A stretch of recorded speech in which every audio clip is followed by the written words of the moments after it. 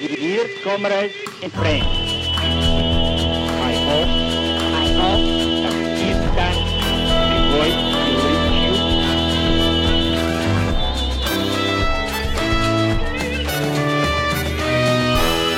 you. You're listening to Red Flag Radio. We are recording this podcast on Indigenous land that was stolen and never ceded, that always was and always will be Aboriginal land. We are a revolutionary socialist podcast, and today we're celebrating a special anniversary, and that is 1 year of Red Flag Radio podcast. And it's been quite the year, 2020, to be running a podcast and talking about politics and revolutionary socialist politics, no less. And so today's live show, we are joined, and so we're sort of simultaneously recording this episode and in a Zoom meeting with a bunch of fans of the show who are here to cheer us along as we record this special episode. So welcome to those live audience members. Thank you for being here. It's really nice to have other people involved in this. And of course, all of the people who are listening to the recording of this episode, and all of our patrons who have supported us through this year. And we'll talk a bit more about that as we go along. The theme for today is reasons to be a revolutionary socialist. And I called it 2020 reasons to be a revolutionary socialist, but that's probably like way too many to fit into a sort of 40-minute podcast. So we might not even get to 20, but we're going to have a go at talking about some. And being 2020, it's a year, I think, where people are feeling like the world has been turned upside down somewhat. So, or a lot, in fact. So there's probably some reasons, and we've got some fantastic guests here to talk about those reasons with us, and they are all, of course, our unofficial, official friends of the show too. So we have Louise O'Shea, who's one of the contributing editors of Red Flag newspaper, from which this podcast gets its name, with like the sibling podcast to the newspaper, the sort of younger, cooler, no, not really, the just the different sibling to the print and website version of Red Flag, which everyone, of course, would be familiar with. We have Emma Norton, we have Sagar Sanyal, we have Jerem Small, and of course, as always, Liam Ward on the dials if we were on radio, doing all of the tech and co-hosting the show. Although, Liam, in the past few episodes, you've been fairly quiet. You've been a bit busy doing some political work, I guess. Yeah, well, like not at the time. It's not like I've been distracted while you're talking. No, and I'm doing you're very present when we're doing it. Yeah. But yeah, no, I feel like I'm being admonished, but yeah, I'll speak up more. No, you're not. I'm just saying today you're going to have a bit more to say. It's going to be good. For sure. Because people like the sound of your voice. We've had feedback on it. Really? So, more Liam. Which ward is your favourite? Email in now with your reviews. Actually, do give us reviews for the podcast on whichever platform you use. And I know that in Apple Podcasts, like, people look at the reviews to figure out whether they want to listen to a show or not. And they do that on Podbeam as well and other places. So you might think, oh, I really like the show. And other people need to know about that and why you like it. And I've been going through some of the stats in advance of this 1 year anniversary, and it's actually pretty amazing to look at where we have listeners around the world. The second biggest country we have listeners in is the United States. Seems like we have a few dozen regular listeners from the United States, which is exciting. As revolutionary socialists, obviously it's a pretty important place in international politics, and especially now. And we have listeners from the UK. We have quite a number of listeners regularly from India. And then we have listeners from Canada, Germany, Ireland, Japan, Hong Kong, which is quite amazing considering what's been going on there, that people want to listen to stuff that we have to say about politics. We even have listeners in Tunisia, the Seychelles, apparently. People are tuning into Red Flag Radio. So yeah, it's certainly reaching places that we weren't expecting Red Flag Radio to reach, and an audience, I think, of people who are really wanting to grapple with some serious questions. And so we'll talk about some of our favourite episodes as well, I reckon, today. So Let's begin with a reason to be a revolutionary socialist in 2020 with Louise. Louise, you've had a hectic year editing the newspaper. What are your reflections? Well, at the risk of being a bit obvious and predictable, I have to say the pandemic itself. Not that a reason to be a socialist is being cooped up in your house for 4 months or whatever it was on end that we had to endure in Melbourne, but more that, I mean, like every crisis under capitalism, it was at its heart the counterposition between people's lives and the profit-driven economy was starkly posed. I mean, it's the same in wars and other previous major economic crises of capitalism. But in the specific pandemic crisis, it was so starkly, there wasn't sort of any other way it was dressed up like there is during wars.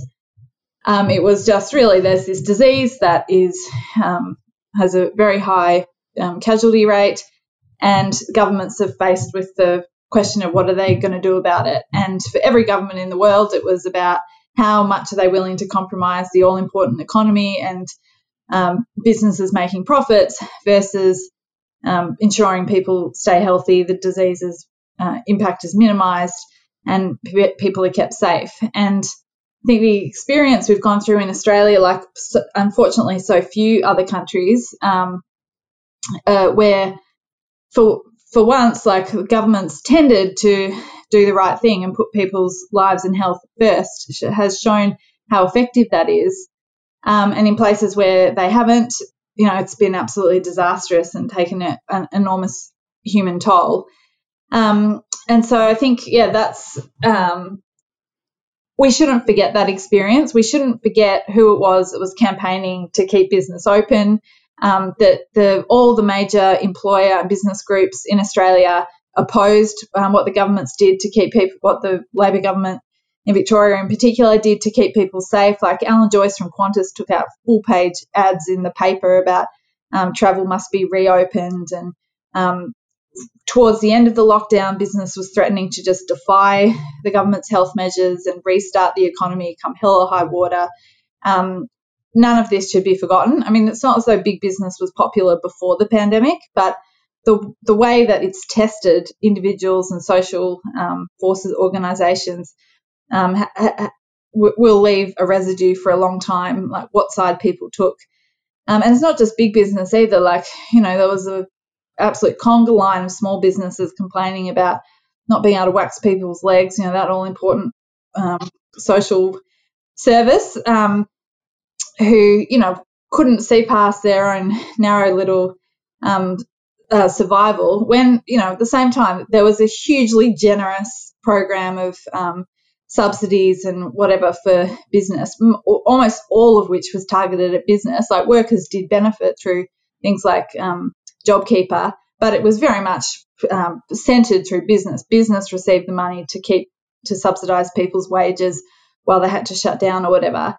And so, the amount of whinging you got from business kind of just showed like they will accept no incursion into their profit making, even when it's something as basic as people's lives and health. So, I think it really just demonstrated so much. And even though, we're all sitting at home trying to digest the lessons of it, I think, it'll remain in people's consciousness, this experience.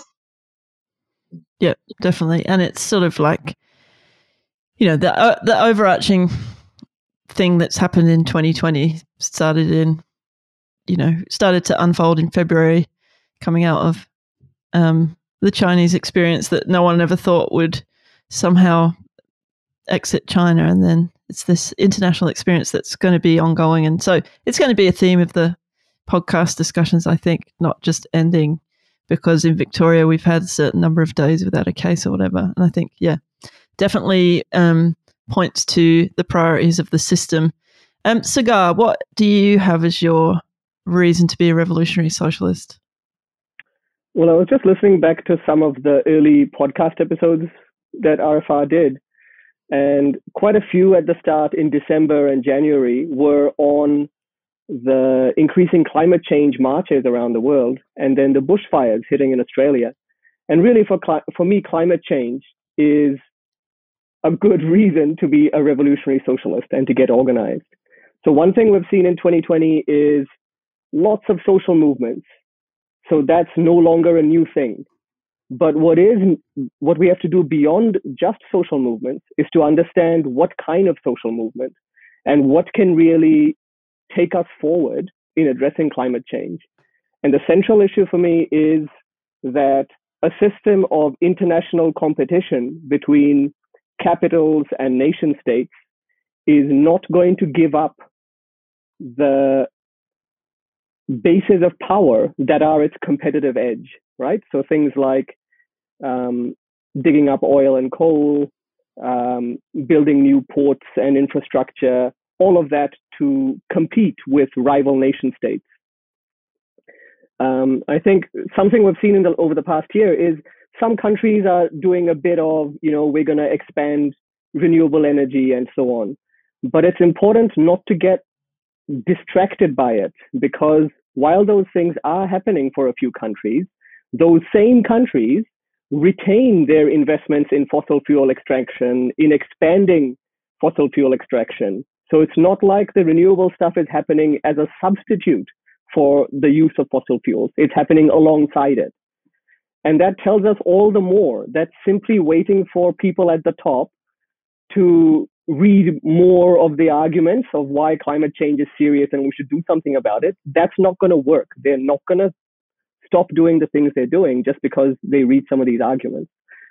So what we need is increasingly pressure, not just from people below, but people who understand why it's capitalism itself that's the problem, and why the only thing that can push back against it is to organize not just a movement from below, but a movement of the working class, of the people who can reorganize society in a way that runs along different laws of social subsistence and change.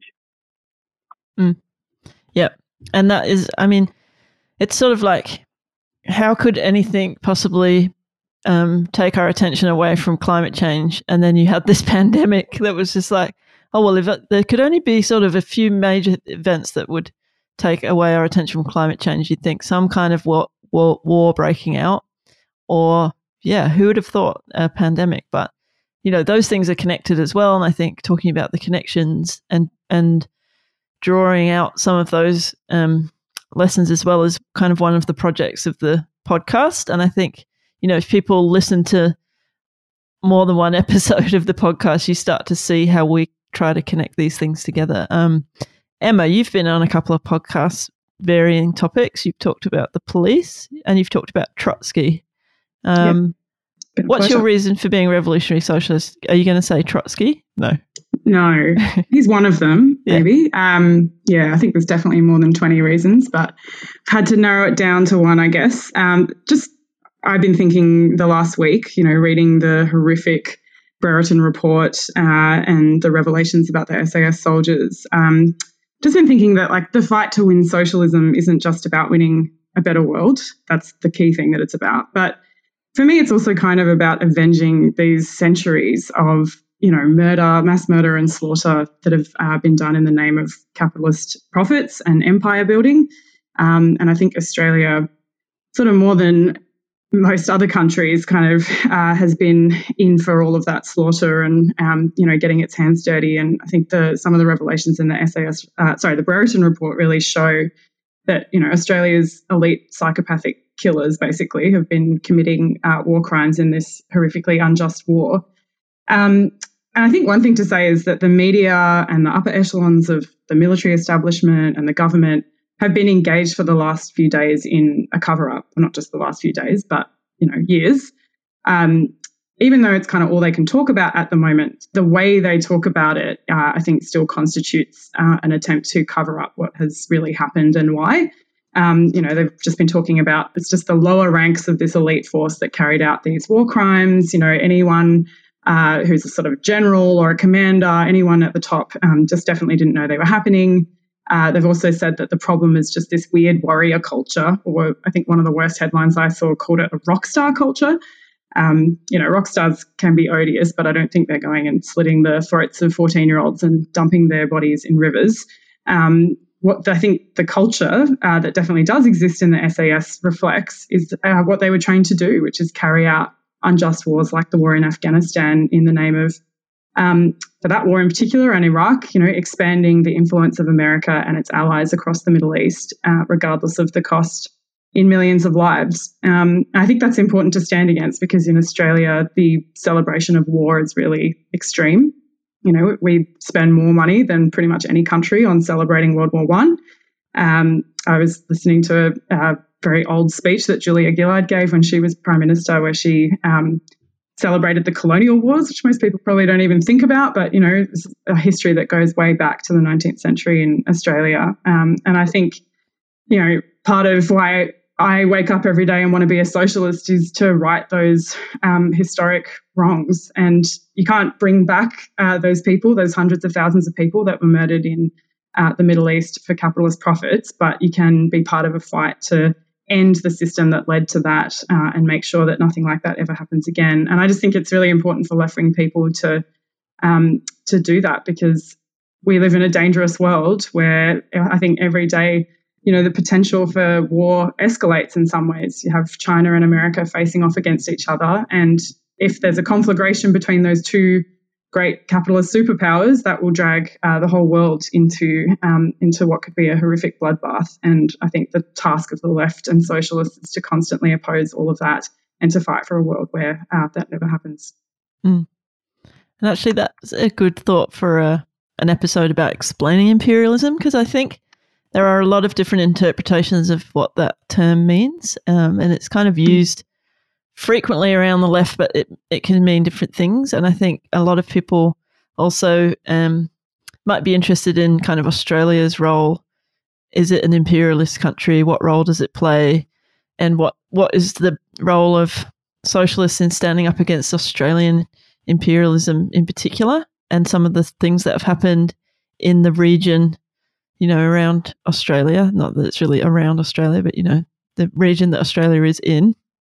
I reckon that would be a really excellent topic. And if war is not enough to make you want to change the system, I'm not sure what else there could be. Our comrades across the world. Jerome, what are your thoughts on your experiences of 2020 and what makes you continue to want to be a revolutionary socialist? Could take a while, eh? I'll go with climate change. Partly, just the intensity of it, and people would have seen the stuff from the Bureau of Meteorology a week or two back about, we're off every conceivable chart for temperature, for CO2, for rain day, you name it, here it is. So there's the urgency of the problem. Also because, I guess I've got it in mind at the moment, I've had a bit of a busy year sort of running to catch up with all the various comrades, especially, you, Ros, and Liam in the NTU and the, different adventures that you've had. But at the end of the last bloody apocalyptic event, the bushfires, and just as we were tipping into this one, I went for a drive through Latrobe Valley up to Wollongong and the Hunter Valley, talking to power workers, coal workers and steel workers about climate change, because one of the main narratives coming out of the 2019 election from both Labor and Liberal, and accepted by sections of the left, is that basically the Conservative position, the do-nothing position on climate change, has got a lock on any blue-collar worker who lives within about 500 kilometres of a coal mine, which is, it's a ridiculous idea in all sorts of ways. Labor lost the last election because they couldn't take a seat in suburban friggin' Melbourne or South Australia, which doesn't even have a coal industry, let alone, up in the Hunter or Queensland or whatever. But it was just finally, I wrote up the notes from the trip, but finally turning it into an article for the summer edition of Red Flag. And so looking at it all again and trying to make sense of it, just the Hunter Valley especially, you don't have to work too hard to find people that know exactly what's going on. In the article, I talk about an afternoon I had sitting chatting with a guy who'd fought the bushfires for 4 months. They got to just, the ridge sort of, the next one over from where we were sitting. And, he was trying to work out ways to sort of push back against the climate denialism that's fed from Scott Morrison and Murdoch, and of course is picked up by members of his brigade. A coal miner, a coal mine worker who works in the place, and was just telling me about the sort of banter between, there's one guy who's a hardcore One Nation supporter. There's another one who's a Green. Everyone hangs shit on each other. And I sort of asked him, okay, when the banter comes around to climate change, how many of your workmates would accept the science that, it's human anthropogenic climate change, it's humans causing all this trouble? I sort of thought for a second, and he said, look, I don't think any of the guys under 40 would doubt the science. And I'm like, oh, really? And then he's like, oh, yeah, really? Like, why? And I found myself, like, I'd sort of bought into this stereotype that I'd driven friggin' 1,200 kilometres to challenge. And then I had to explain, there's this whole narrative around about blue-collar workers love coal. And it seemed to be genuinely news to him that this was meant to be this dominant, hegemonic, near consensus position. There's certainly a lot of argument up there, but that's the thing that you find when you go to these areas is a pretty vigorous argument. One of the problems, of course, is that one side of that argument has heavy backing from some of the most powerful institutions in our society, including the Murdoch press and all the rest of it. And the rest of it, there's a decent coal worker, rural fire brigade guy, retired coal miner who was just had spent 28 years in the industry. He'd had workmates killed next to him. For him, the idea that you'd romanticize this industry, he's serious, and he's just like, oh, no, it's all got to change. No, it's all got to end. Like, it's a most matter of fact. There's no political force out there which is finding these people, cohering them, giving them the arguments they need to sway people around them and turning them into some sort of a political force that can point a way.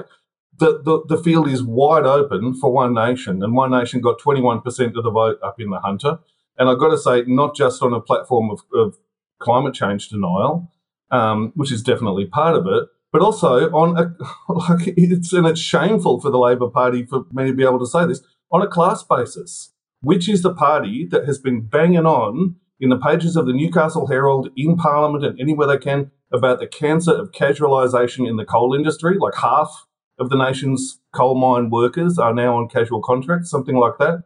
It's been One Nation. It's been Malcolm Roberts, who was a disgraceful racist, who talks about, the World Economic Forum is about to introduce world communism. Like, it's this hallucinatory sort of stuff. They've been the ones making the running on casualisation. So anyway, to me, that was quite an education in a bunch of ways. Like, first, sort of blow up the stereotype, but also just, there's people around who, know exactly what's going on, but the mainstream, there's no one around to organise them. So to me, what Sagar says, and more so, we need a working class movement, and you actually need an organisation within that, with the politics to find those people, link them up and fight back.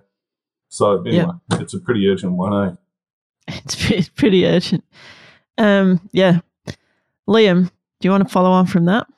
Yeah, that's and that is an eye-opener, isn't it? It's I think one of the threads that runs through all of those contributions there is that we're in this period of kind of brutal class war, going back to right to what Louise started with about at the moment the pandemic hit and the crisis hit, all of these big corporations and small businesses, all of them, the capitalist class as a whole, kind of lined up against us and was about trying to, on one hand, trying to resist any attempt to hamper their profits or have lockdowns, because the whole,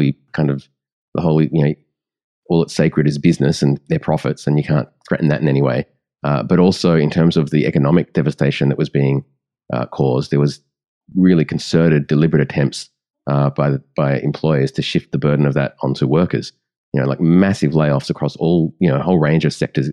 Probably some of the biggest layoffs in Australian history. And not just here, but like decimation of whole sections of the working class.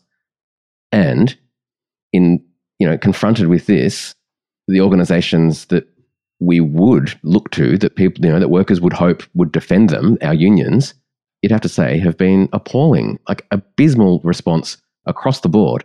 The fact that you can say, we've had some of the biggest mass sackings in the history of the planet, and what has been the response? You can't name the big working class, resistance to the pandemic. It's not happening. The unions are not, they've sort of vacated the playing field. Worse than that, in a whole range of sectors. Like you think about a country like Australia, where even though our union movement is at record low membership numbers and record low levels of industrial action, and has been just gutted over the decades, and is still in a free fall. Notwithstanding that, there's this kind of relative strength of the union movement here, in the sense that there's at least some traditions of unionism. There are some sectors that are very well unionized, and in those sectors, still there's been not just an appalling response, or not just a lack of response, but the unions like our own, the NTEU, have led this kind of class collaboration. We're all in it together, business partnership, ramming through pay cuts, deals that would see historic pay cuts up to 15% imposed on workers. And that's not coming from the bosses. There isn't a vice chancellor in this country who said, I want to give my workers a 15% pay cut. It came from our own union's national executive, and they sold it to the employers. And so in the midst of that, like this scandalous debacle, it's no coincidence that the biggest rank and file rebellion in the history, not in the history, biggest rank and file rebellion in many years, I'm getting ahead of myself. Biggest rank and file rebellion in many years in this country. We're not finished yet. We're not finished yet, that's true. But it's no coincidence that that's happened in the NTEU, which is a union in which we have, a small but kind of, hardy little cluster of revolutionary socialists who have come into that situation with a particular perspective, an orientation that says we are for class struggle, not for class collaboration. We are for organizing workers to stand up for themselves, that every single member of a union can be an activist, and we're going to help, it's part of our job is to try to make them, and that we're for, we'll support the officials of the union only insofar as they act in our interests. And if they don't, well, we act independently of them, and we organize workers to do that. And, we've given in what we've been doing in the NTEU this year, what revolutionary socialists have done in that union this year, which I won't go through all the details. There is an episode or two about it that people should listen to. But the fact that we've been able to make such a splash and actually, not change history, but make a little dent in history, an important little dent in history. And that, I think, is a testament to the organization and the politics of revolutionary socialism. And if we wanted to actually really make history and go beyond just denting it, then we need more revolutionary socialists. We need a bigger organization, and we just need to, why you should be a revolutionary socialist this year is because we need more people who are doing things like that. So that's my reason this year. And I think that's the difference between being a revolutionary socialist kind of in theory and in practice, is you can't just be one on your own. So that's kind of why we're all part of an organisation, Socialist Alternative, that people know makes Red Flag newspaper, makes this podcast, makes the Marxist Left Review, puts on conferences every year. That there are some coming up as well, the Revolution Conference, and Marxism 2021 that's coming up that people should check out the website for. You can't be it's an oxymoron to be an individual socialist. So you have to be organised, and that's, what Liam's talking about, that none of us could be the active union members that we are, or the active student comrades that we are, without other people around us. So that's part of the recurring themes of all of the Red Flag Radio episodes is, how do you get organised, and what is the best way to organise? And then what do you do when you're organised? And so, listening back to some of the episodes, and people can maybe reflect on what they've got out of some of these episodes. But for me, it just is hearing those same things over and over again. And if I had to give a really quick reason to be a revolutionary socialist in 2020, I'd just say that I could give you 3 words as my reason: Biden, Harris, Albanese. Like, literally, this is the, other team, the progressive team of running capitalism. Biden and Harris, like this disgusting Democrat politician, and Joe Biden. No, but both of them are literally have been responsible for some of the worst attacks on working class people, racism, locking up and killing prisoners like Kamala Harris. And that's the thing that people are supposed to be happy about in 2020. I mean, that for me is just, just the most depressing American election kind of in history. And the coverage in Red Flag, I have to say, of the American election and all of the debates around it has just been, I think, fantastic and a credit to the paper, but people should read that. And we have been trying, let me tell you, to put some Red Flag Radio episodes together with some American comrades, but it's a very tricky and very fast-paced situation in the US, and people have, so we're still going to be trying to get some American socialists to come on and talk about the situation there. But Biden, Harris, and then Albanese. I mean, if we're supposed to be placing our hope in the opposition in Australia, then the pandemic, climate change, the gas-led recovery, not even committing to a much higher New Start or whatever, like this is the Labor Party alternative in Australia. So you got to think more ambitiously than that if you want to change the world. And obviously there's a million more things to say about that.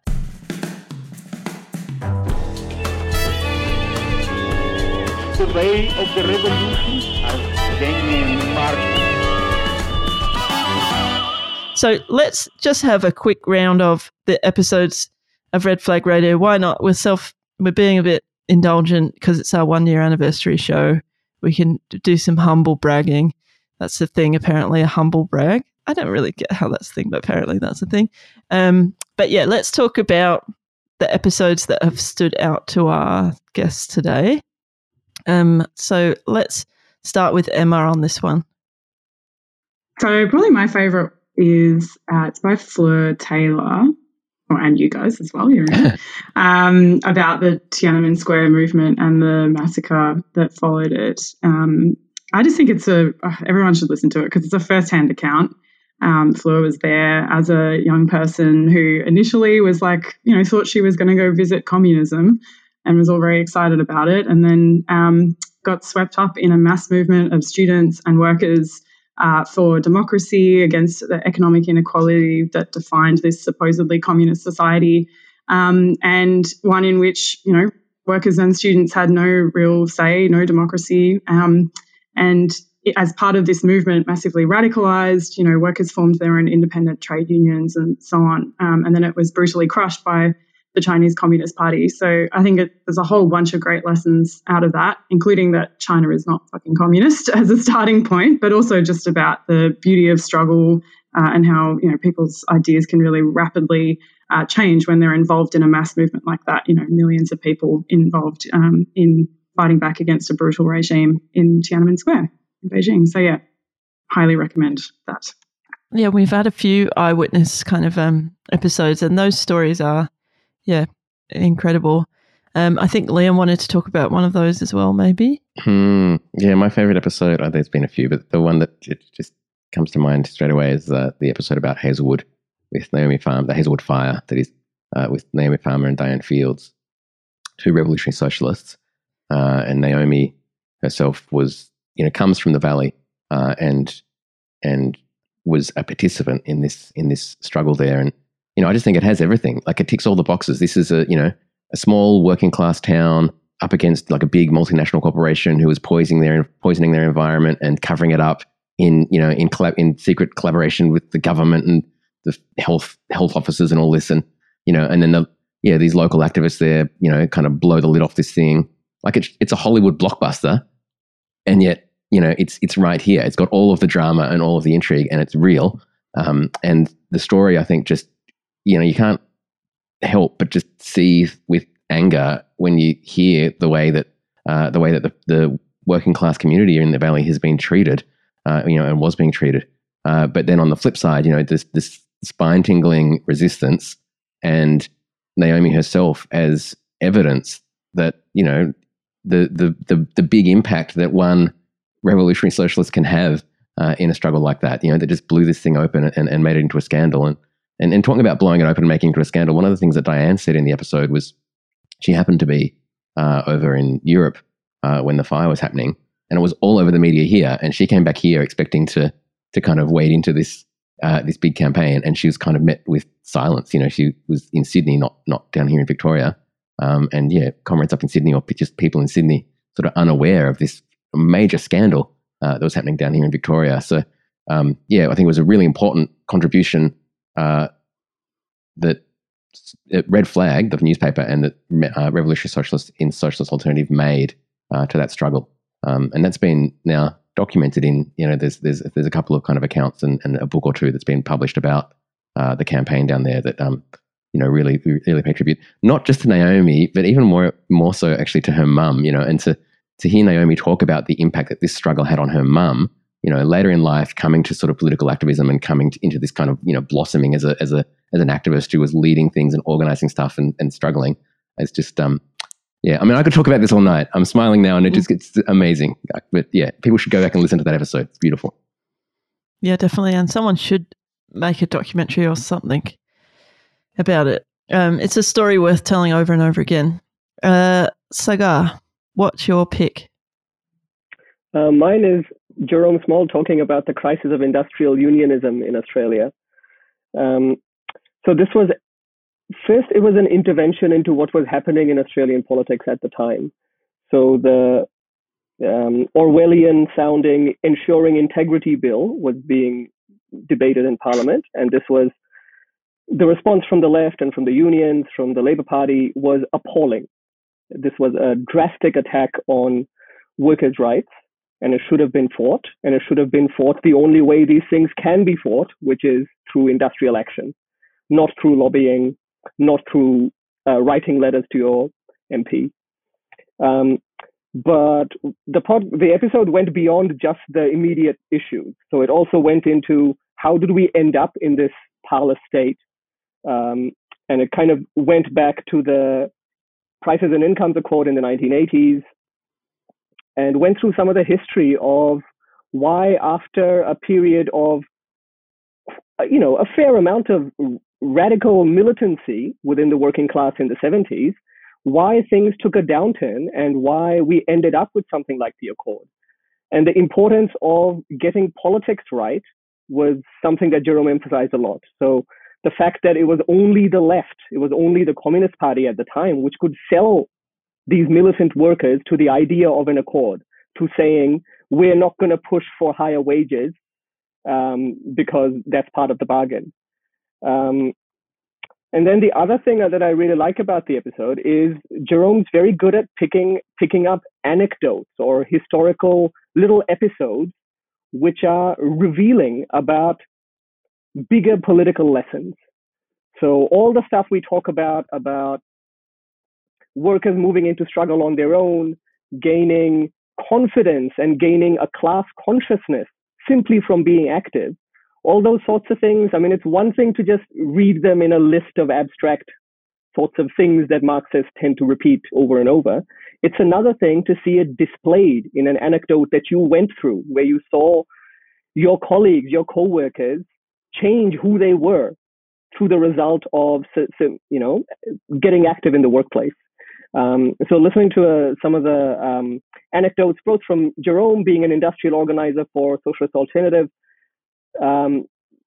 being active for many decades, and also from Roz and Liam, was kind of, those sorts of lessons are a real education for younger comrades like me as something to aspire to and to learn from.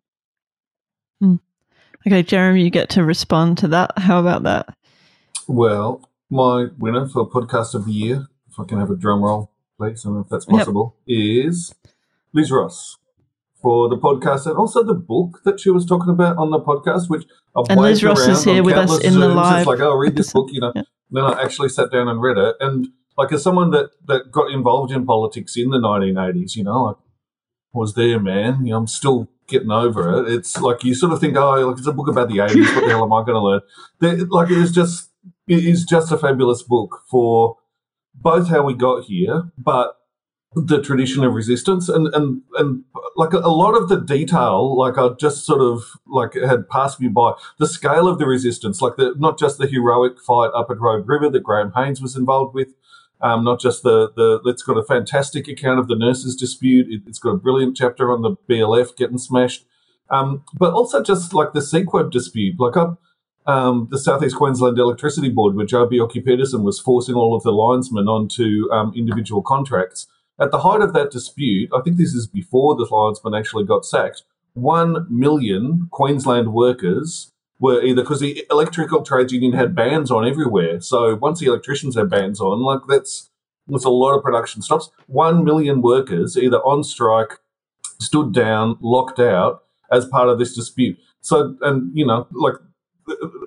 I think it was about the same time that there was a whole bunch of bans that, again, Liz talks about in the public service with multiple billions of dollars worth of revenue being held up. So that's the scale of stuff that was happening, and that puts a light on the scale of the sellout that had to be organised, and just the I think it's one of the early chapters going through each of the versions of the Accord and how you sort of, go deeper and deeper into the rings of hell. Oh, this time it's just a little productivity bonus, and then, next time, it's just a little step towards enterprise bargaining, and so on. So, all of that is great. But then the other side of it as well, like just that tradition of resistance that the book sort of documents, and as Sagar referred to, like the fact that the officials have their own politics. They have a very well-developed and coherent politics of class compromise. And if you're going to take them on and succeed in you can have eruptions, but to actually overcome them, you need rank and file organisation founded on a different set of politics. And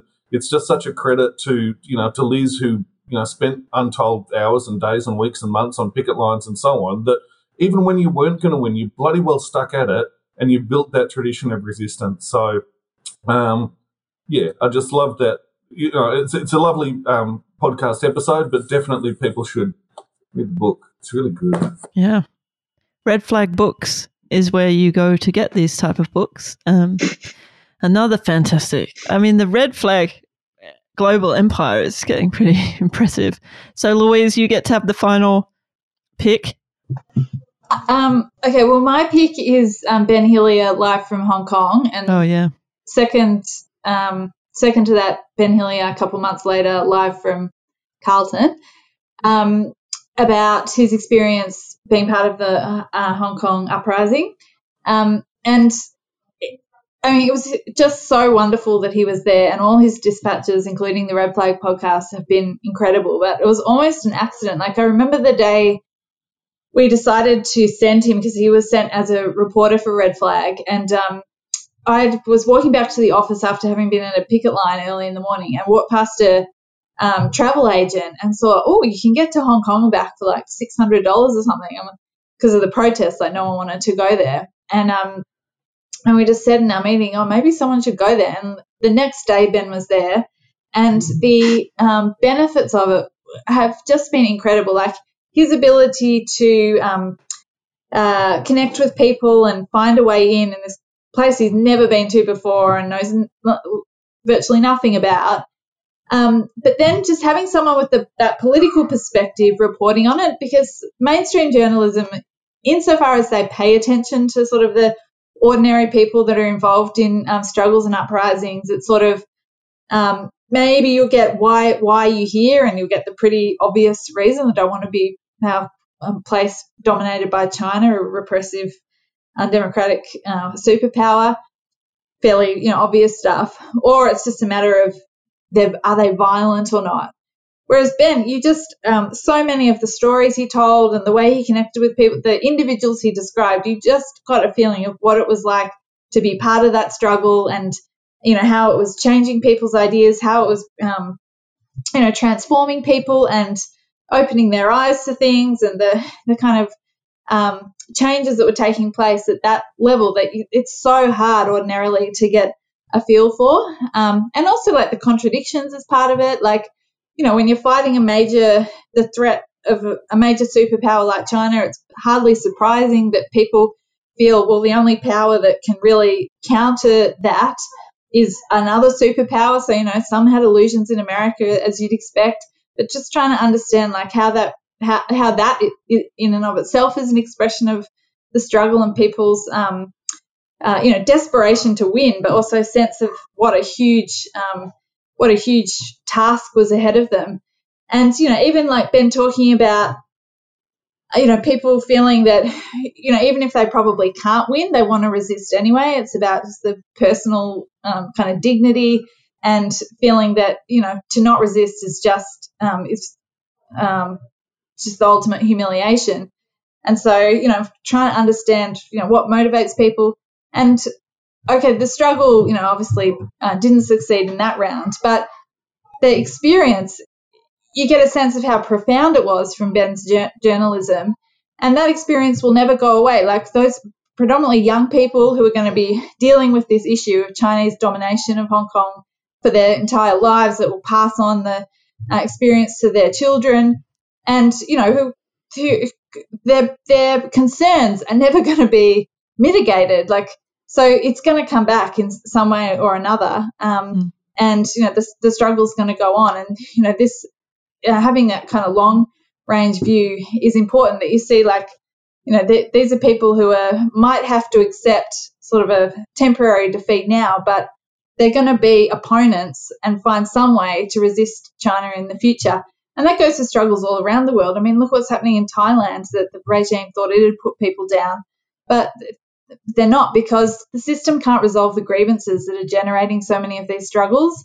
And, just getting that sense of, what's motivating people on the ground, that really you can only get from kind of socialist journalism, because that's what we think matters. And so, I can't recommend enough like the podcast, but also Ben's got a book about his experience as well. It's a joy to read. And that's also available in Red Flag Books. And I remember, Liam, recording that episode when we had got Ben on the phone from Hong Kong. Like, we were sort of hunched around a phone in your spare bedroom where you are now, aka Red Flag recording studio, which I haven't been in for months. And just looking at each other as he was telling these stories and being like, fucking hell, this is incredible. It was a technical triumph as well. Plugging in a mobile phone to something or other. But that's, we started off the podcast and we used the sort of same introduction over and over again that people might have got bored with, but we said, this is a podcast where we talk about history, theory, and activism with people who are participants in the struggle. And when we say that, we mean it. And you can hear that today from the people who've been talking about their experiences. You can hear it through the episodes. This is not a podcast for just pontificating and running commentary about politics and, who has the wittiest kind of summary of something that's happened in the world, although obviously we try to do that too a bit. But, it's actually to say, where are the people doing stuff? Let's talk to those people. And, being a revolutionary socialist means being an activist. And so everyone who comes on here who's revolutionary socialists are activists.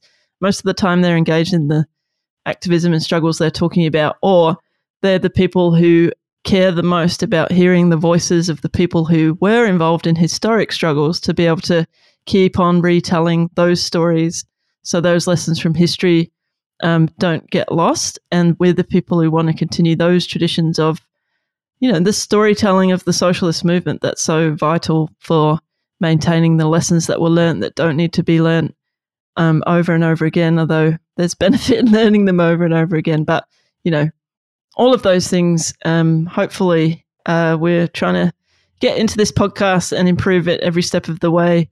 And so I just wanted to thank every guest who's been on the 50 episodes that we've recorded so far, the people who support us on Patreon that you can also join if you wish, patreon.com, Red Flag Radio Podcast if you want to do that. Subscribe to Red Flag Newspaper. It's there's no ads in Red Flag except for other socialist stuff that you should be going to or getting involved in, but there's no paid ads, so you don't have to scroll past all sorts of shit or flick past whatever in the paper.